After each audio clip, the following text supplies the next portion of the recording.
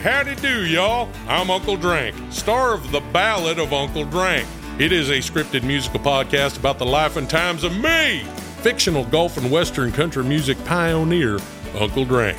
The series also stars Luke Wilson, Brian Kelly, Chelsea Lynn, Kinky Friedman, and Billy Zane as a talking blender named Blendy. You can find The Ballad of Uncle Drank on SiriusXM, Pandora, Stitcher, or wherever you get your podcasts.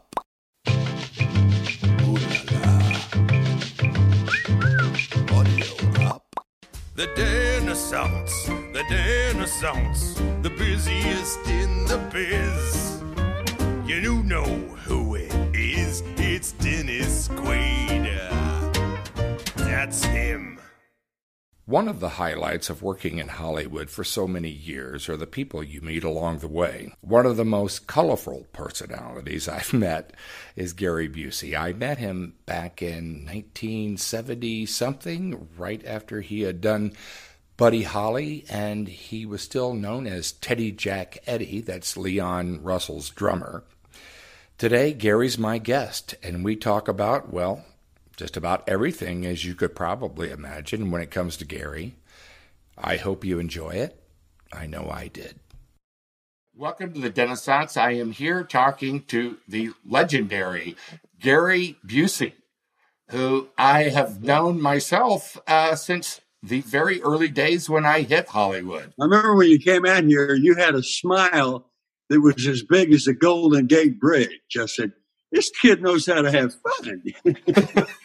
At least that's what came across. I think that's why I got hired. Yeah, okay.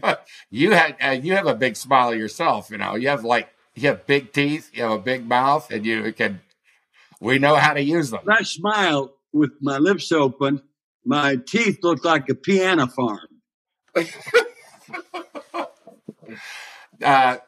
You were born in Harris County in what is now, I guess, Baytown.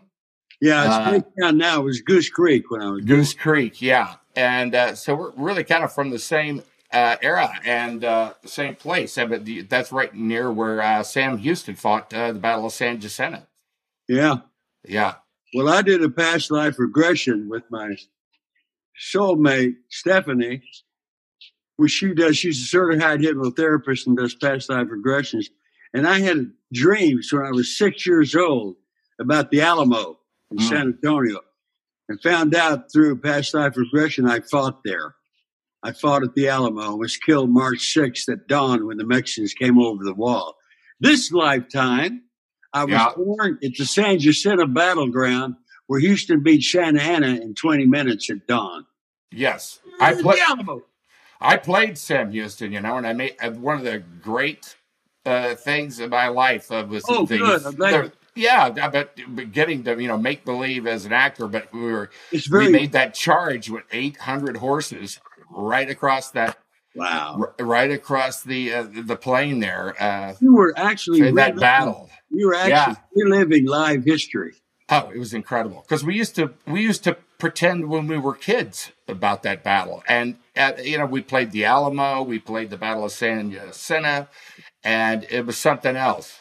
Well, do you happen to know the name of the person that you were at the Alamo with a past life regression? His name, it was looked up by the Alamo research detective of history, and I came from Chattanooga, Tennessee with David Crockett, and I was 20 years old. My name was Billy Mills, and I got shot right above the heart at dawn on March the 6th when the enemy came over the wall of the... They came over that. It was more like a barricade that they came over. And Huh? It was more like a barricade that they came over, and it was over in about 20 minutes. And there are accounts that Davy Crockett actually survived the battle and was executed out in the yard there by Santa Ana, which... Well, I love what David Crockett used to say. He would always say... Be sure you're right. Right. Then go ahead. Yeah. When I was on my way to L.A. from Houston I was on my way to L.A. from Houston at that age to come out here and be an actor, and stopped in Llano, Texas, and right there in Llano, Texas, in the courtyard, there's a statue of Davy Crockett and the inscription, "Be sure you're right. Wow. Then go ahead." Yeah. Yeah. I have a hat. I have a hat with a bill on it that says, you guys in Congress can go to hell because I'm getting the hell to Texas to fight. Wow, what a guy. That's all good. See, I first met you. It was after Buddy Holly came up. In fact, I had just come out to LA. My brother was actually up for Buddy Holly as well. It was between the two of you. Yeah. And T-Bone Burnett, I met him around that same time. And gosh, you were great in that movie. It was just... that movie was... I realized after I'd made the movie, about 3 months after I made the movie, I was a messenger. Buddy Holly's spirit was singing through me. It was like channeling, and that's the way it felt. That's the way it was. These guys have made a movie before, so they figured, we'll just get somebody to sing. And I said, well, you're never going to get anybody to sound like Charles Hardin Holly, a.k.a. Buddy. Here we have it. It's just, well, the movie still holds up. I saw it not too long ago, and it's such a beautiful, and it's every shot we did, every scene we did in the movie was one take. Boom, boom, boom, boom. Yeah. So anyway, you grew up in Baytown, but you were in the 4th grade. I think you moved to Tulsa, Oklahoma. No, I was in Goose Creek, and then my father was a Seabeat in World War II. And he ended up on the mainland being a construction design manager for Safeway stores. So we moved to Marshall, Texas, then Gladewater, Texas, 1950, Chickasha, Oklahoma with the Apaches, kindergarten. Oklahoma City, 1st, 2nd, 3rd grade. Tulsa, 4th grade and on. Wow. So I have roots in both states. That's a military kid is what you were. So you were moved around a lot, different schools. My father is from Oklahoma. He's from Antlers. Antlers, that's down south. Antlers, Oklahoma. Yeah. And my parents. Antlers, Durant. And my parents both went to college in Marshall. So we have a lot of connections through our lives. Do. Whether we know it or not, or like it or not, or love it or not, the connections are there, and we were born with them. Yeah. But anyway, it was in Oklahoma that you started playing music, that you got into music? I was in junior high, and I would get Quaker Oats cylinders that were empty and Folgers coffee cans and little pots and glasses and get pencils and beat those things, hit them in the living room. And my mother came out one day and said, stop playing those damn drums. And so I didn't stop. I self-taught myself, became in a band in Oklahoma State University. And that's when we came to California in 1966. Traveled on the original Route 66. What were you beating those cans to? What music were you beating those cans to when you were learning? It was just a beat, and it had to do with an upbeat, because in 1955, when I was in the 6th grade, that's when rock and roll hit the airwaves on the radio. Yeah. Were you playing along to the radio? Sometimes. Yeah. Sometimes. In fact, I would be doing my homework in junior high, and I would be listening to a radio show in Tulsa called KRMG. Put that in your pipe and smoke it. This is a talk show. I'd be watching Superman with George Reeves on TV. Right. I'd be doing my homework. Mother come and say, you can't do all this at once. And it came to me really quick without thinking. Mom, my assignment is to learn to do 3 things at once. She said, okay. Multitasking. It's the wave of the future, Mom. Haven't you heard? Who was your musical hero from those early days? Well, it was Elvis Presley, Roy Orbison, Buddy Holly, Jerry Lee Lewis, Carl Perkins when he sang Blue Suede Shoe, Eddie Cochran, Blue Caps. Yeah. Be-bop-a-loo-la, she's my baby. Yeah. Be-bop-a-loo-ba. Yeah. Rock and roll music, I feel, is the highest art form of them all. I agree. I believe it's the language of God, actually. It stimulates all your emotions in directions you're not even aware of. I totally agree. Not only that, but you were Leon Russell's drummer and your name was Teddy Jack Eddie. Well, I remember. Yeah, that's true. That's true. I did a lot. Yeah. When did that happen? When did that name come about? That's in the early 70s. I was doing a local TV show in Oklahoma, right? Teddy Jack Eddie, Tulsa. Mm-hmm. Teddy Jack Eddie. So Leon knew me as Teddy Jack, and he liked Gary okay, but he loved Teddy Jack Eddie, so that was my name. How'd you come across Leon Russell? I know he's from Oklahoma as well, right? Tulsa, yeah. Yeah. I had friends take me to a studio at his house in Tulsa, and I went out and played the drums on my own. Mm-hmm. And from that day on, every day, his wife, Mary, would call me and say, Leon, I want you to come over and play drums. Oh, wow. And we have hundreds of feet of tape, just me and him playing. Wow. Did you play on Hank's Back, that album? What? Hank's Back. Leon Russell's album, Hank's Back. Oh, no, I played on an album called Will-O-the-Wisp. Yeah. Another great album. Yeah. He was an amazing. It's unbelievable. He would go out in the studio by himself, and Roger Lynn is there. Said, "You want somebody to go with you?" He said, "No, I'll be by myself, but I'm never alone. I'm always protected." Wow. Yeah. I got that. He was authentic. Me. He was truly authentic. He's really one of the unsung. The turkey? Gary Busey's got a bird on his head, by the way. I don't know if he landed there or if he erupted out of his brain, but there is a bird. Either good or good, because both of them were possible. It's good luck if birds land on your head, so I've heard. Well, what Greeny does, the name of the bird, he tries to make a nest out of my hair. And so far, pretty damn good job. You're on the podcast. Be quiet. Oh, listen. I had a show come on for the first time the other night. It's on Amazon Prime, and it's called Gary Busey, Pet Judge. I'm a judge in court. Yeah. And adults come in with their pets to have a grievance. And there's monkeys, cats, dogs, parrots. And I have to they give me the directions of what the case is. That's it. Right. The rest is improv. And they rely on the judgment of Gary Busey to settle their disputes. Pet judge. And man, let me give you this. One man comes in with a cat, Tabitha cat, about this long.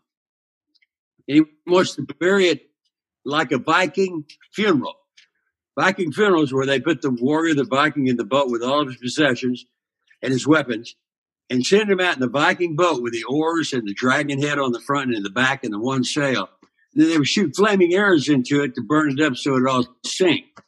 His wife wanted the cat to be taken to a cat mausoleum. Well, the empathy and the heartfelt statement the man made on burying his cat as a Viking, he got the judgment. It's appealing. It's appealing, I have to admit. I saw the episode. Yeah, it's a good word. I have to admit, it's appealing. Hey, I want to get more into your music and like what brought you to LA. You were playing in bands in Oklahoma as Teddy Jack Eddie. Did you have any idea that you wanted to be an actor or not? No. I was playing football at Kansas State and hurt my knee, lost my athletic scholarship, and then transferred to OSU, Oklahoma State University in Stillwater, and auditioned and got a dramatic scholarship. And then I was in the Sigma Chi house. I just came in there because I was Sigma Chi in Kansas, and they had a guitar, piano, and a bass. I was a drummer. So we formed a band and called ourselves the Rubber Band, played all over the campus. And then my idea was to take the band to L.A., 1966 on Route 66. We didn't have any gigs, but we went out there and started playing, made gigs. We got a deal with Epic Records and made an LP. And then professional acting started for me in 72. Yeah. It was all building up. All of that was building up for me to prepare me to do the role in Buddy Holly. Well, of course it was. And Gus, you had some really great acting gigs back then too. I remember your career and watching was the execution of Private Slavic. I think you had another. Yeah, there was Barbara Streisand saw you in something and cast you as well, and you just seemed to fall into things. You were at the right place at the right time for here's many the things secret. coming up. Here's the secret. I had 3 scenes in a monologue, and I saw on the calendar paper, come see this guy for a job. And I went to see a guy at Screen Gems, Mr. James Best, God bless you, Jimmy, who was working for Rene Valente, scouting for new talent. He brought me to his workshop. I was there for 3 years studying camera awareness and film technique. And that's what gave me the foundation. Right. Cold reading, knowing how to steal a scene without moving too far. Yeah. Like we're in a 2-shot. Yeah. We're the master, 2 of us. And then they're filming on the star of the show first. Well, listen, how long was it that you, let me go ahead. What I would do, what was taught by Jimmy, when the star has a line and they're filming him, move over half an inch to your left and you will cast a shadow across the bottom of his face and I'll get the shot. They'll cut that out. Right. Yeah. I worked with Mickey Rooney, so I knew all those old star tricks. Oh, God. Wait. Hey, you know what? I'll say this now. We need to exchange numbers and get together personally. We should. We should play. You can see the guitars in the back here. I see it. Yeah, we did actually play a long time back there. I have my guitar right here. So you're in LA. You're in LA, and you're in the company of there's Nick Nolte, Jan Michael Vincent, and you, Jeff Bridges. Was that you were kind of all in the same kind of class? Huh?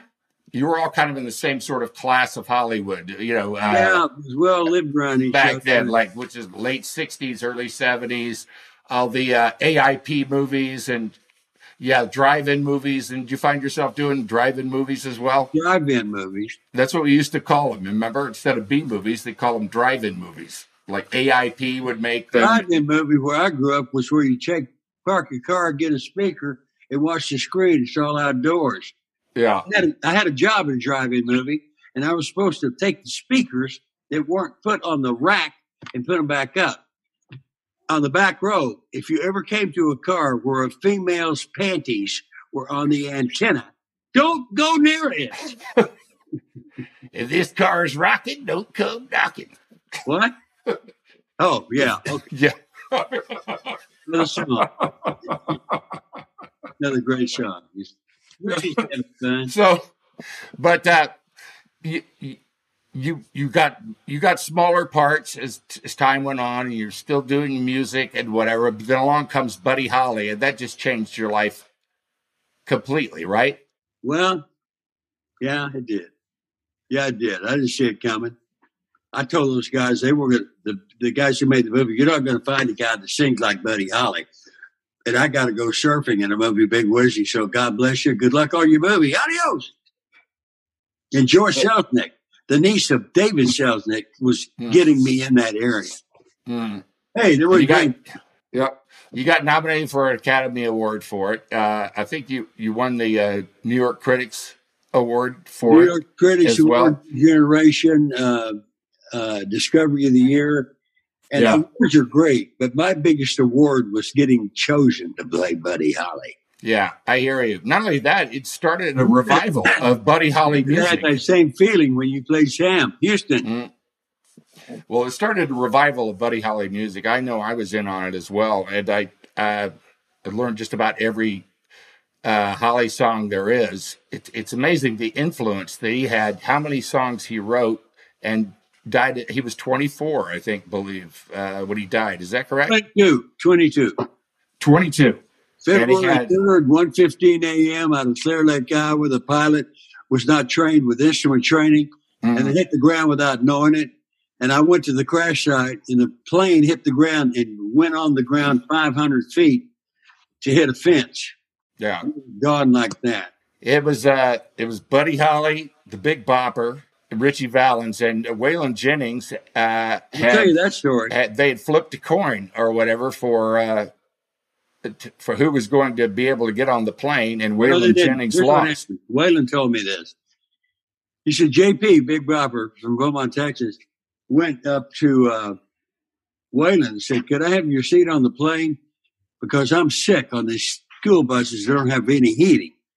And so Waylon said, I went back to Buddy and told him. And Buddy said, well, you're going to freeze to death on that train, on that bus, and you're not going to be able to play the next gig. And Waylon looked at him and said, yeah, you're going to take off and your plane's going to crash. Yeah. And Waylon didn't come out of his house for 2 years. Yeah. After that happened. That's a toughie. That's hard. Well, let me talk about life after Buddy Holly. Baby, baby, I'll have you. Baby, baby, you'll be true. Baby, baby, I'll have you someday. La, la, la, la. Honey, honey, you don't care. You never listen to my prayer. Baby, baby, I'll have you someday. Hey! Funny, honey, you don't care. I'm gonna tell you how it's gonna be. You're gonna give the sweet love to me. Keep playing, I'll be right back. I'm gonna get my good guitar. My love for you has got to be real.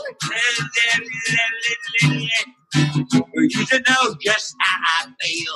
My love's for you not fade away. My love for you not fade away. That was Buddy singing through, Buddy's spirit singing through me. Not yet.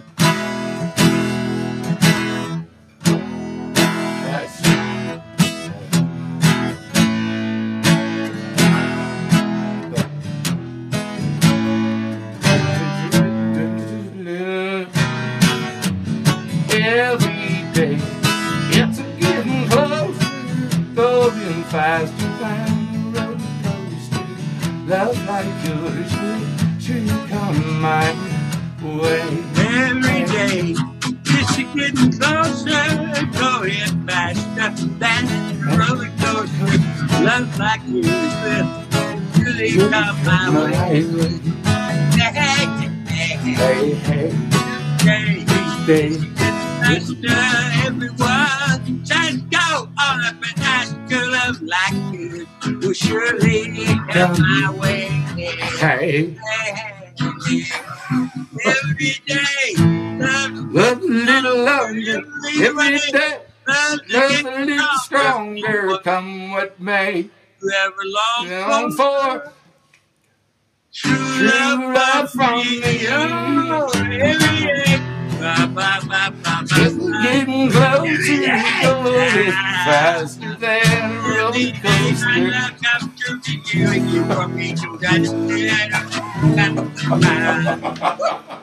Every day, baby. Hey, Dennis Quaid here. You may know that I'm a musician and a huge music fan, and I want to tell you about a new podcast that I discovered. I've been listening to Eric Krasno Plus One, a podcast hosted by Grammy Award-winning guitarist and producer Eric Krasno. I love the interviews. They go deep with musicians, and you hear stories of life in the studio, life on the road. Those are really good, or bad, depending on which side of the story you're on. You got stories with bandmates and all the other shenanigans that go on behind the scenes. On Plus One, Eric has candid conversations with legendary musicians, many who are also his friends. And at the end of each episode, Eric plays a favorite track from his guest. So it's great for discovering new music, too.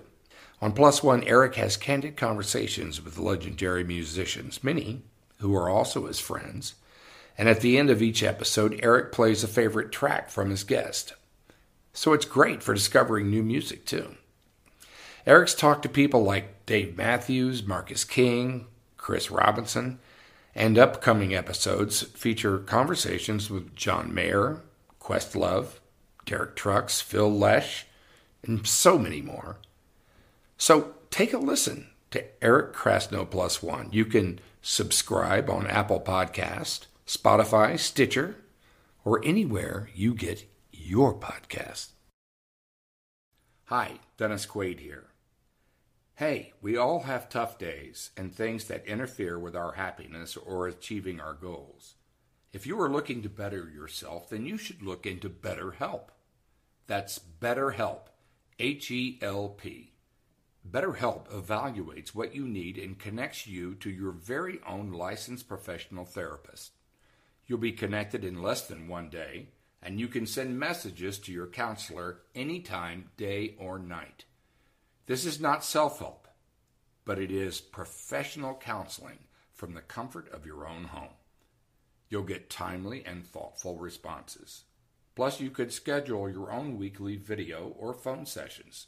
Confidential, convenient, professional, and affordable. I want you to start living a happier life today. As a listener, you'll get 10% off your first month by visiting betterhelp.com/Quaid. Join over 800,000 people taking charge of their mental health. Again, that's BetterHelp, HELP.com/Quaid. After Buddy Holly, you started getting starring roles. And how do you think you handled that? How do you think you handled getting famous, getting successful like that all of a sudden? Great. I'm an everyman from Goose Creek, Texas. Texas roots and Oklahoma roots. Yeah. Raised with great parents, great brother, sister. And I had a coating of powerful light upon me when I left to do this. And I did it without thinking. I did it without thought. I did it without running. I did it without pursuing something like a renegade warrior. I just went and it was given to me. That's what happened. Yes. But do you think that you handled it well? Because I myself, I'm really kind of having a conversation with you because nobody teaches one how to be successful, especially in this movie business. I don't think I handled it very well, especially during a time when there were a lot of drugs around. Which I myself, I don't think I handled success very well when it first came to me. Well, sometimes the way you handle it is the teaching points and the lessons you get to make it better the next time out. Because that's what it is. It's an evolution of yourself with your art. And art is only the search. It's not the final form. It's forever and unlimited. That's true. But that's good. What was that? That's my little throat coat. I'm so happy. But anyway, there was a lot of cocaine back in the 70s and the 80s. There was a lot of cocaine back in the 70s and 80s. That.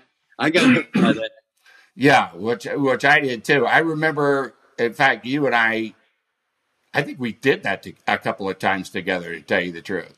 I remember visiting you on a movie set I was with PJ Souls. I was married to PJ Souls at the time. It was like 1982, and you were doing a movie. PJ Souls. You remember PJ? Oh, yeah, well. She was married to Steven Souls, who was in the Alpha Band. Yeah. Yeah, right. I love that. And, we were both kind of cases of we were just a little bit too excited about things back then. And it came back to bite me, and it was 1990. I'm saying 1990. I had like one of those white light experiences where I realized that if I didn't get off of that stuff, that I was going to lose my life, or at least lose my career, or lose everything I ever had. And I went to rehab, and I got lucky that I got it the first time. And what happened? What happened for you? Well, I was doing cocaine, and that was cocaine was my first relationship. The motion picture industry in my family ran a distant second, and I OD'd. And 1990, 95? May the 3rd, 1990. Yeah. In my home. And they took me to the hospital and pumped me out. And I had a tube in my throat about that big, blowing air in. And I was in the shape of a Christian cross, flat on my back. And I had juice come out of my eyes, my nose, and my mouth. And they were pumping my stomach. And then I recovered. When I recovered, it was a great thing to do. Yeah. So, hard to get away from, isn't it? Well, you know why? It's hard to get away because you're always searching for that first high you got. Right. And it will never come back. That first 5 minute high that you got doing it, and you spend the next 24 hours trying to get that back. Yeah. The next 24 never comes. Right. Never goes. There was a thing called base back then, too. Who? Did you ever base, cocaine base? Oh, did yeah. you ever? Yeah. I did some of that. I think it was actually, expensive crack was what it was. Yeah. You sit in a circle. What I was doing is sit in a circle and you pass the piper out. Mm-hmm. If anybody sat between you and that pipe before it's your turn, it was bad emotions. Yeah. I said, yeah. This is not for me. Well, I'm leaving this I was circle. lucky that I didn't get into that. I know a lot of people lost their houses and lost everything. Really, what it was crack. It was like $2,000 a night crack was what it was, I think, at the time. But those were, that's what it was back then. It was very expensive to do, and you had to be on chemist to make it. And but it was crazy days, man. What was actually, acceptable behavior? I don't think we'd get away with today. Man. Well, hey, congratulations on your new relationship. Thank you very much. Now, thank you I very have much. a book out called Buseyisms. Oh, wow. When did that come out? And it's out now. What a Buseyism is, I take the letters that spell a word and create a new definition for the word with the letters that spell it. The word nuts, N-U-T-S, yes. That stands for never underestimate the spirit. And you'll like this one, fart, F-A-R-T, feeling a rectal transmission. And the word war, W-A-R, women and religion. And here's one you really like, relationship, R-E-L-A-T-I-O-N-S-H-I-P, stands for really exciting love affair. Turns into overwhelming nightmare. Sobriety hangs in peril. Now, do you think this is a skill that came about after your overdose? Is this a skill that came to you after your motorcycle accident? Motorcycle accident, I died. I passed away after surgery, and I went to the spiritual realm and the supernatural surrounded by angels, balls of light that were breathing and loving. And I felt love and trust and protection like I've never felt it on earth. Right. Because your spirit's there, your body's not. Right. I was talked to with one of the balls of light that told me what I was doing was good, but the direction I was going in and my responsibility was to mankind was to look for help in the spiritual realm. And that's when I got the brand of spirituality. So who was that voice? Was it the Holy Spirit? Or you are a Christian, by the way, and you were baptized, I would imagine, right? Yeah, well, yes, that's true. Here's the difference between organized religion and spirituality. Organized religion is built for people to be afraid of hell. Spirituality is for people who have been there. I quite agree with you, bud. The book is my story, my memoirs of everything I've been through, everything I've gone through to get to where I am now. Well, how long has that been out, Gary? You get at Barnes and Nobles or Amazon. Yeah. It's Buseyisms, Gary Busey's memoirs. So you were out, you were gone, you were dead. Your heart had stopped for how many minutes did your heart stop? Did they tell you? You're not keeping time when you're in that zone of unconsciousness. Well, I'm sure the doctors were. How long was what? What's the question? How long were you dead? Your heart stopped for how many minutes did your heart stop? They don't have a measurement of that. The doctors weren't there keeping time on that? You said, it's just near death. It's like, you have to wait. They waited and I came back. Yeah. Here is the Buseyism for truth. T-R-U-T-H stands for taking real understanding to heart. Because your heart holds all the truth you are, right, can and will be. Here's one for you. Hey, here's one for you. Sober. SOBER stands for son of a bitch. Everything's real. Oh, boy. Let's get to the people can get the book in stores, and I encourage them to go out and get it. But I'd like to get a little narrative going on here with you for people to know your story. Stephanie, my sweetheart, soulmate, wrote the book on her computer in 10 months. Yeah. And she would tape me telling what was it like with you and Leon Russell and different things. So, but she's an incredible writer. Plus, let me tell you this. You can go to YouTube and see her comedy, stand-up. She is so funny without being funny. Her opening line is, 10 years ago, I met an actor named Gary Busey. He asked me to marry him. I said yes. Apparently, brain damage is contagious. You relate, eh? No, yes, go to YouTube. Do. Everybody hearing this, go to YouTube for Stephanie Sampson Busey stand-up comedy act. Yeah. So how long let me get to this. I want to get back to this motorcycle accident, and then we get past that and we can talk about the present and the future. Okay. But so you had this accident, you were on PCH, and you woke up. What's the question? What? You had this motorcycle accident. I had it on the corner. On PCH. It was 1995, I believe. No, I had it on the corner of Robertson and Washington, right across the street from a motorcycle shop called Bartell's. Yeah. I turned the corner, back wheel started fishtail, hit the rear brake, and we went down. And I got scared, so I hit the front brake, flew me over the top, hit my head on the curb, and split my skull from here to here, knocked a hole in it. And they took bones out of my pelvis to fill the hole. Mm-hmm. So, and I passed away after surgery and went to the spiritual realm and then came back. And the next thing you remember, you woke up in a hospital bed? It was about 2.5 months. I was walking around and doing things, but on January the 8th, 1989, the accident was December 4th, 1988. On January the 8th, 1989, January the 8th is Elvis Presley's birthday. I came to, and I had a guitar and couldn't play it because I was too weak. But man, the learning experience I had by rebirthing myself physically, mentally, emotionally, and spiritually. What a lesson, what a school to be in, and I'm so proud of it. That is a spiritual journey like few have ever known. What? That's a spiritual journey like few have ever known, Gary. I know. And I'm so glad we still have you on this earth. I can tell you that. Because you're a beautiful human being. You have so much love in you. And it really comes across. And you have so much wonder.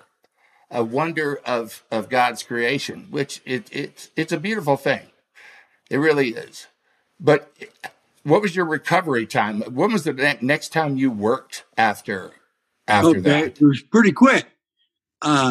Recovery time was 2.5, 3 months, 3 months and 2 weeks. And then I met Catherine Bigelow, director, and she cast me in a movie called Point Break. Mm-hmm. I played a renegade detective dude. You were great in that. So, yeah. That was after Big Wednesday, wasn't it? Big Wednesday was 1976. 1976. What a great movie that was. You've had a really great career. The movie you made with Clint Eastwood and Jeff Bridges. Who? Oh, yeah. Clint Eastwood and Jeff Bridges. Last American Hero. Yeah. Dawn of War and Thunderbolt and Lightfoot. Right. And Thunderbolt and Lightfoot is the one that I was looking for there. So how did that change? How did having that motorcycle accident change your day-to-day living as far as being inside your head? Did it change the way you felt inside of your brain, inside of your body and your being? Dennis, that's a great question. And what I got the feeling from as I proceeded through recovery, in recovery, out of recovery. And there's something when you have a traumatic brain injury, you're always recovering. And my brain didn't get damaged. It got altered in a way of seeing things in a different light and a different angle. Mm-hmm. The perception of your brain and your mind is magnificently huge. Like if you have a situation, you have a problem. You put that problem in the center of a circle and go around the circle 1 degree at a time. You'll see that same problem from 360 perspectives. And that gives you such a vision because there's more than one way to see one thing. And we have that gift, humans. It well, sounds like it really blew you up spiritually because we are just the little souls out here just trying to figure out an elephant, and one's touching the trunk and one is touching the tail and one is touching the feet, and they all have different. They're all blind people, but they have different opinions on what an elephant is, and that's basically the story that you just told so well. It's a broader and grander way to see something. Yeah. Well, you've really taken that out. You're a avowed Christian, and you've really been trying to take that message out to people over the past since that's happened, right? I'm doing that. What's that? I'm doing that with my living standards. Yes. Kindness and grace and giving love to those who are alive. But I would like to bring us to today as well. You're now part of Audio Up's Uncle Drank, which is going to be an incredible show. You are going to be Uncle Drank. Found some clams. Yes. That was so much fun, Uncle Drank. You're going to be channeling Uncle Drank now, who is a fictional character, but he's a real person if you're Gary Busey. Oh, yeah. I brought him into myself, and himself, Uncle Drank, he comes with his own personality. I have nothing to do with it. I'm just here as a messenger. Right. And Pet Judge, Gary Busey Pet Judge on Amazon Prime. Yeah. That's on the air now. Well, Uncle Drank had many hit songs. He's a true fictional character that was a legendary songwriter and Gulf and Western performer who has reemerged after decades in the form of Gary Busey. My favorite song of his was Getting a Hand Job During Happy Hour. Yeah. Kickstart My Heart, of course. I love that song. Which was another great one. And I know audiences are going to be thrilled, and there are so many people looking for the reemergence of Uncle Drank, who I'm sure were quite sure that they knew him back then, even though he was a fictional character. Well, he's not fiction anymore, but you're looking at him. Yeah. We'll have to come up with one of your Buseyisms for fiction. For fishing? Fiction. Oh, fiction. Yeah. Do you have one to send us off with? Get it now. How do you spell it? Fiction.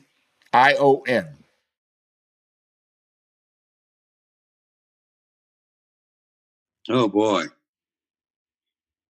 Facing insecure consciousness to ensure other news. Fiction. To ensure other news. To ensure. How do you spell it? Fiction. Okay. To ensure tendencies and overcoming nothing. Overcoming nothing. To ensure collective. Fiction. To ensure collective tendencies in overcoming nothing is fiction. Oh. All right. Okay. Fiction. Okay. Fict. What's your F? Finding insecure conscious tendencies in overcoming. Finding insecure conscious tendencies and overcoming now. Finding insecure conscious tendencies and overcoming now. Finding insecure conscious tendencies and overcoming now. Finding insecure conscious tendencies. I'm going to say finding I can't throw it out now. Finding I can't throw it out. That's the greatest. It's gone too far. What did you say? Finding I can't throw it out now. God. Hey, Gary, I'm going to have to get going here because I got kids to pick up and things, kids to pick up from drive-by birthday parties and stuff. But hey, I want to get together with you in person, and I want to let's play some guitars and let's continue this interview. What do you say? I think it's great to do because there's the fertility in this. I'll come out and see you, or you can come over here to the Renaissance Lounge. But we're going to continue this anyway. I want to tell you that I love you. I think you're a beautiful human being, and you're such an asset to this world.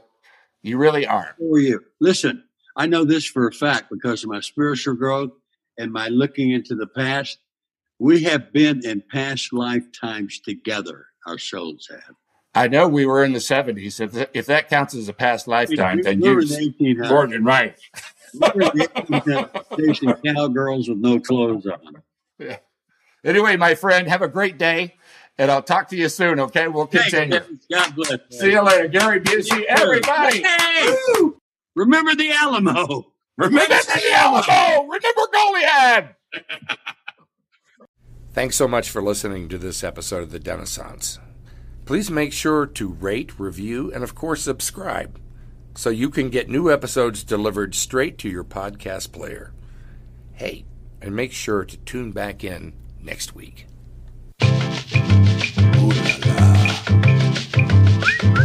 Audio up. Hey, howdy do, y'all. I'm Uncle Drank, star of The Ballad of Uncle Drank. It is a scripted musical podcast about the life and times of me, fictional golf and western country music pioneer, Uncle Drank. The series also stars Luke Wilson, Brian Kelly, Chelsea Lynn, Kinky Friedman, and Billy Zane as a talking blender named Blendy. You can find The Ballad of Uncle Drank on SiriusXM, Pandora, Stitcher, or wherever you get your podcasts.